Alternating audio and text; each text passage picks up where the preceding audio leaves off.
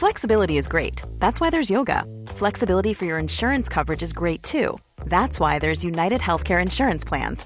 Underwritten by Golden Rule Insurance Company, United Healthcare Insurance Plans offer flexible, budget-friendly coverage for medical, vision, dental, and more. One of these plans may be right for you if you're, say, between jobs, coming off your parents' plan, turning a side hustle into a full hustle, or even missed open enrollment. Want more flexibility? Find out more about United Healthcare Insurance Plans at uh1.com.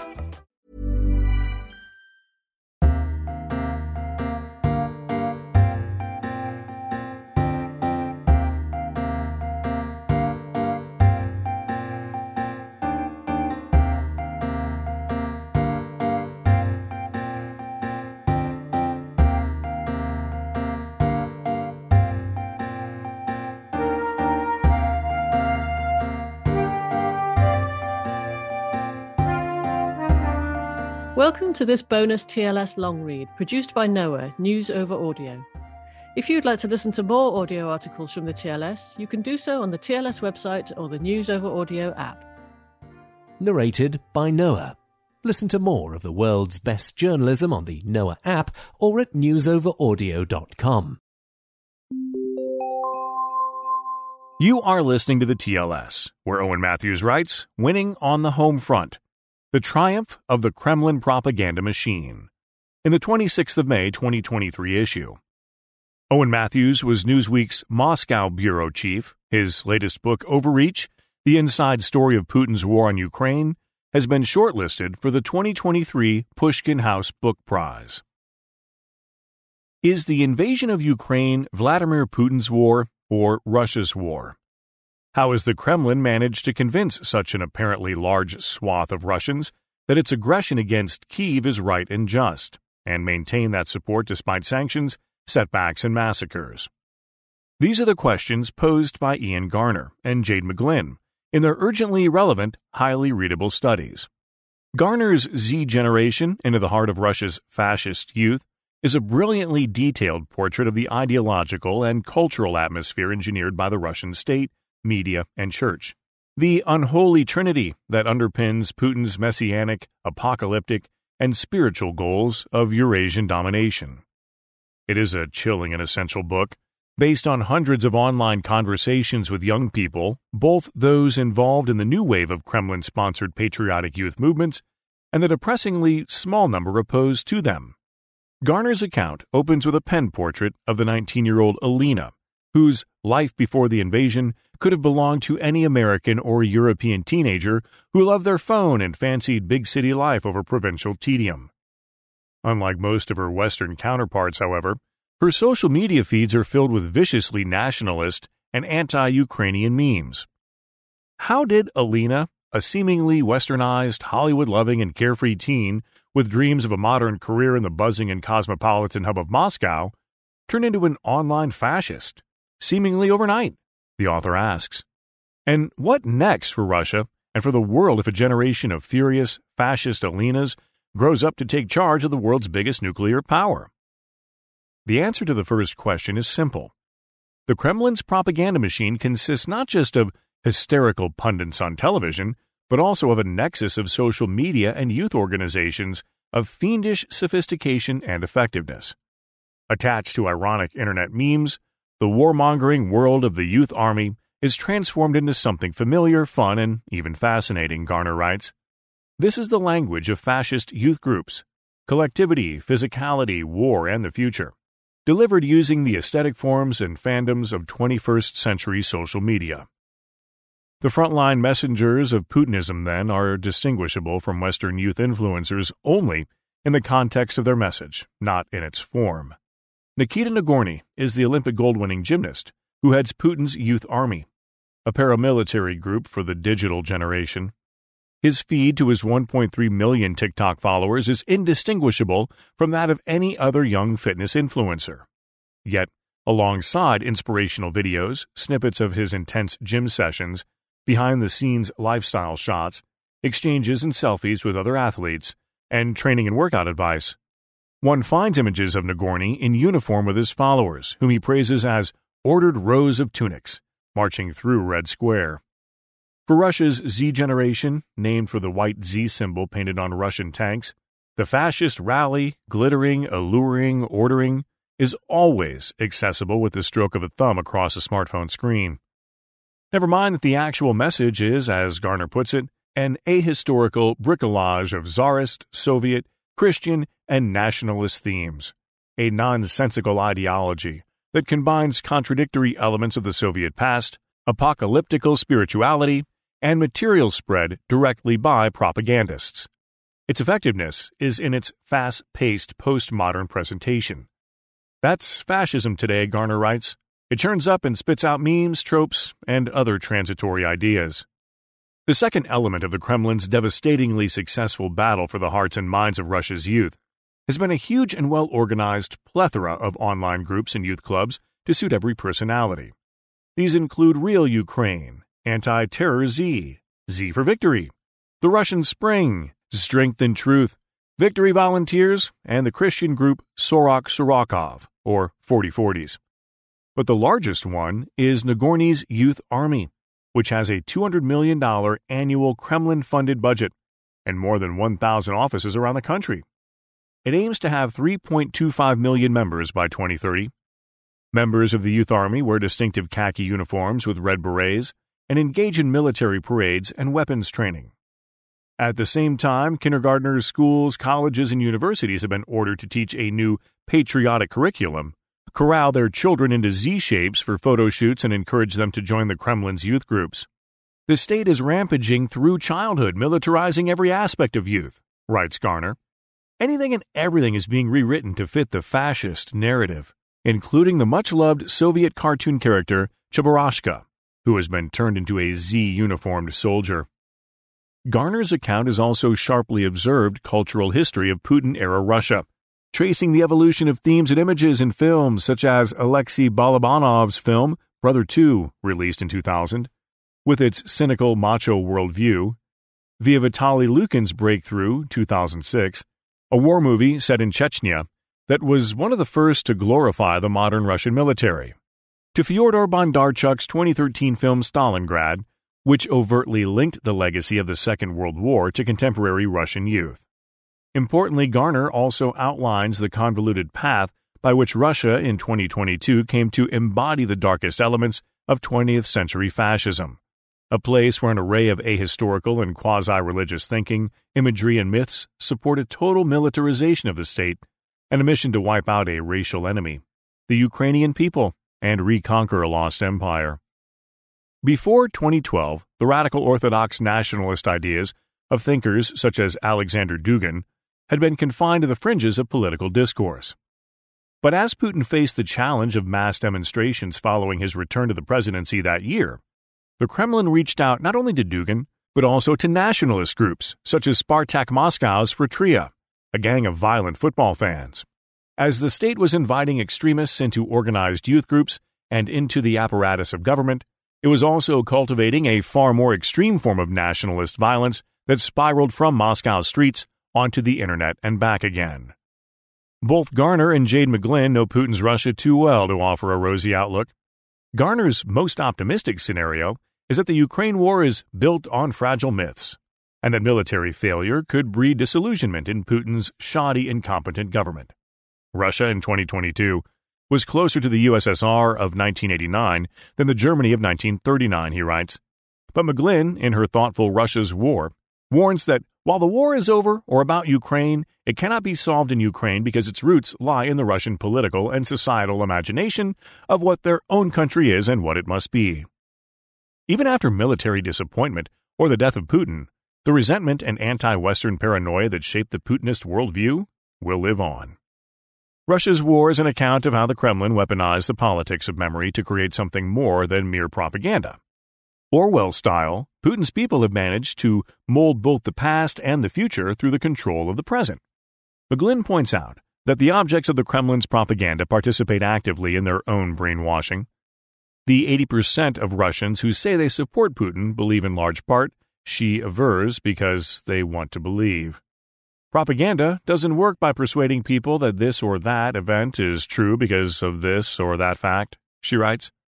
It works by reinforcing people's emotions and prejudices, confusing them so they think there is no truth and just fall back on what they do know, or instinctively feel is true, making them think everyone has a point so they should just stick with their side, or that there is absolutely no point in saying anything as the propaganda is everywhere and you are the odd one out. The phenomenon of a large constituency of self-deluding believers fueled by historical fantasies and resentment of various aspects of modernity and globalization is by no means confined to modern Russia. But in Russia, the formula has proved unusually successful. This is not, McGlynn argues, because of some genetic Russian exceptionalism, but because of the lack of a widespread culture of critical thinking. Russian society is historically based on belonging and social conformity, and the decade of poverty and national humiliation that followed the collapse of the Soviet Union left a deep scar not only on Putin personally, but on the whole generation that lived through it. The result is the deadly cocktail of ressentiment, resentment, and desensitization that underpins Russia's especially aggressive form of patriotism. Denegatory attitudes towards Ukrainians, inferiority complex towards the West, refusal to acknowledge historical realities, and conflation of victims with perpetrators in the past and present. These feelings existed well before Putin came to power, as regular polls by the independent Levada Center in the 1990s clearly showed.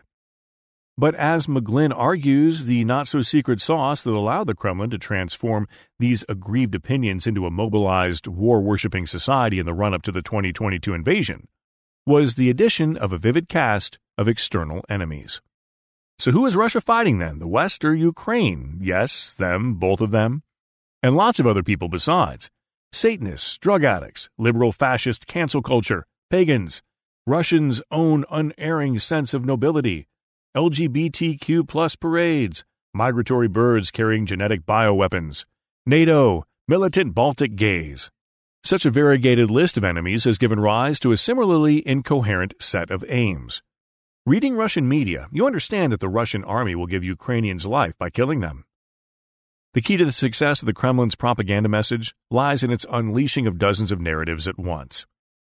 The intent is precisely to bamboozle and overwhelm, and to assert that in a threatening and confusing world, all that Russians can really rely on are the familiar tropes of national identity and greatness, historical memory, and, of course, the protective power of the Putin regime.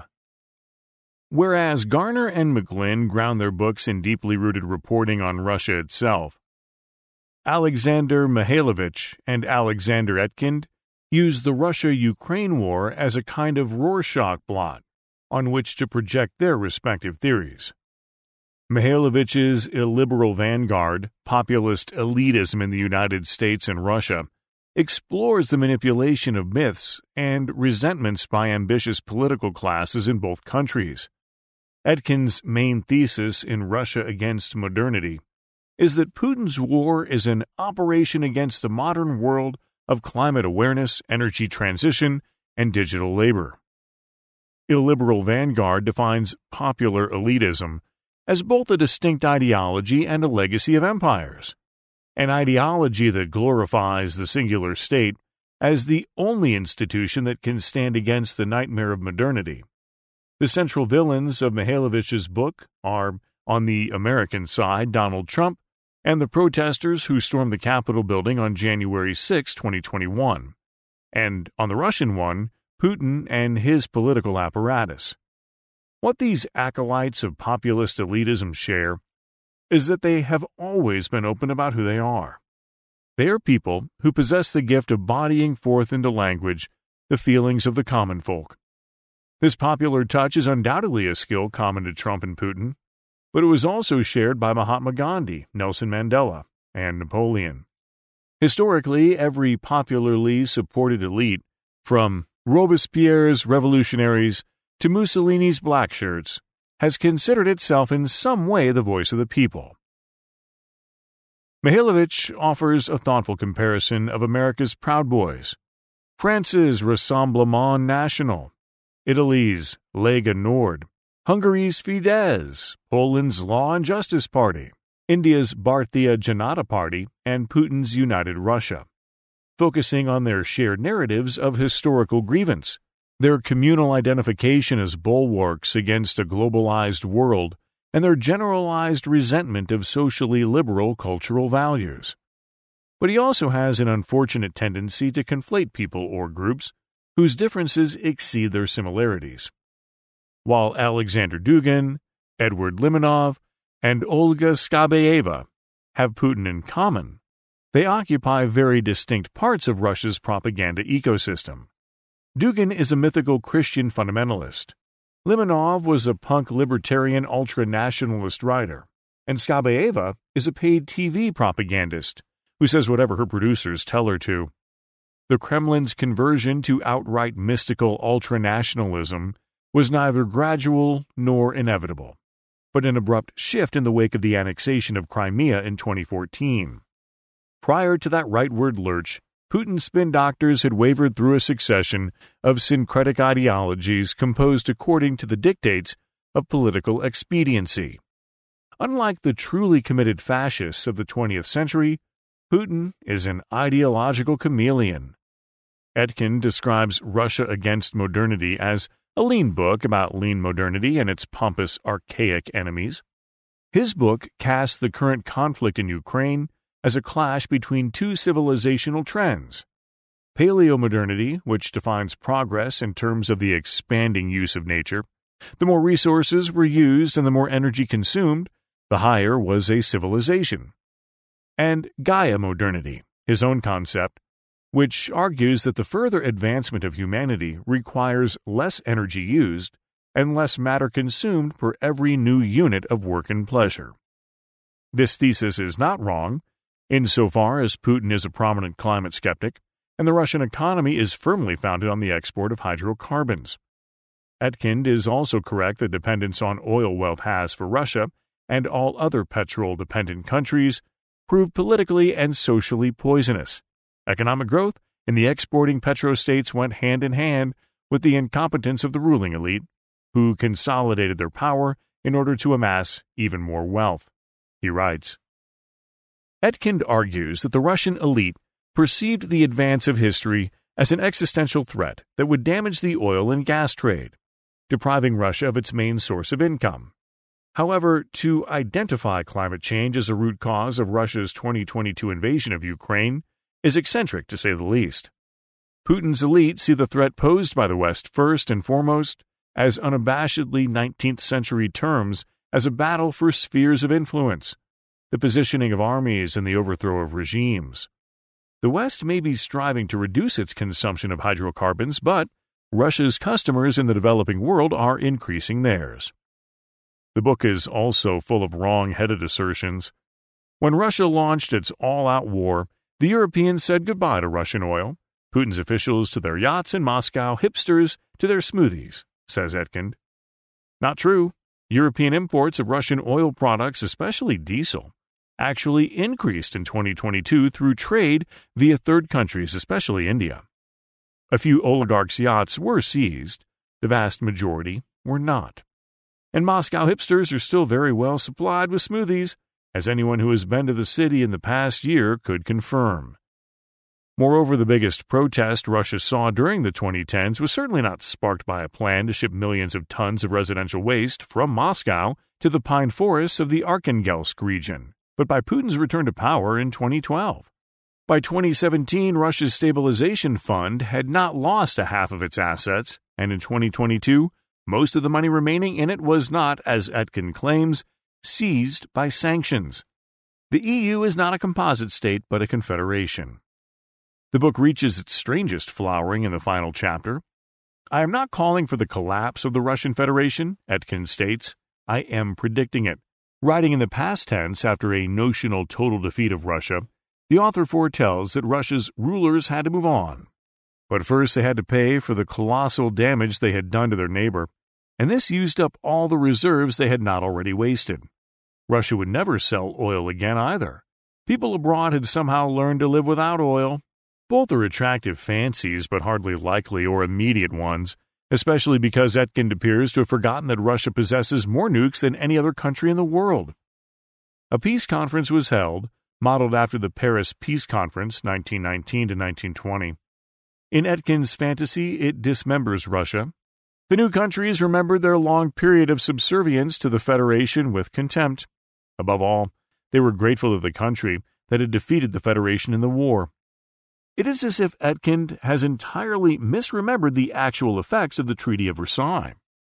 Such ill-grounded dreams may comfort some, but others, such as Ian Garner, Jade McGlynn, and their readers, can be under no illusion that Russia's anger and aggression will disappear quickly. Putin's regime has proved to be devastatingly effective at replacing its future with a perverse version of Russia's and Europe's darkest past. Defeating it is a civilizational problem for the whole free world. You are listening to the TLS, where Owen Matthews writes, Winning on the Home Front, The Triumph of the Kremlin Propaganda Machine, in the 26th of May 2023 issue. It was read by Sam Scholl for NOAA.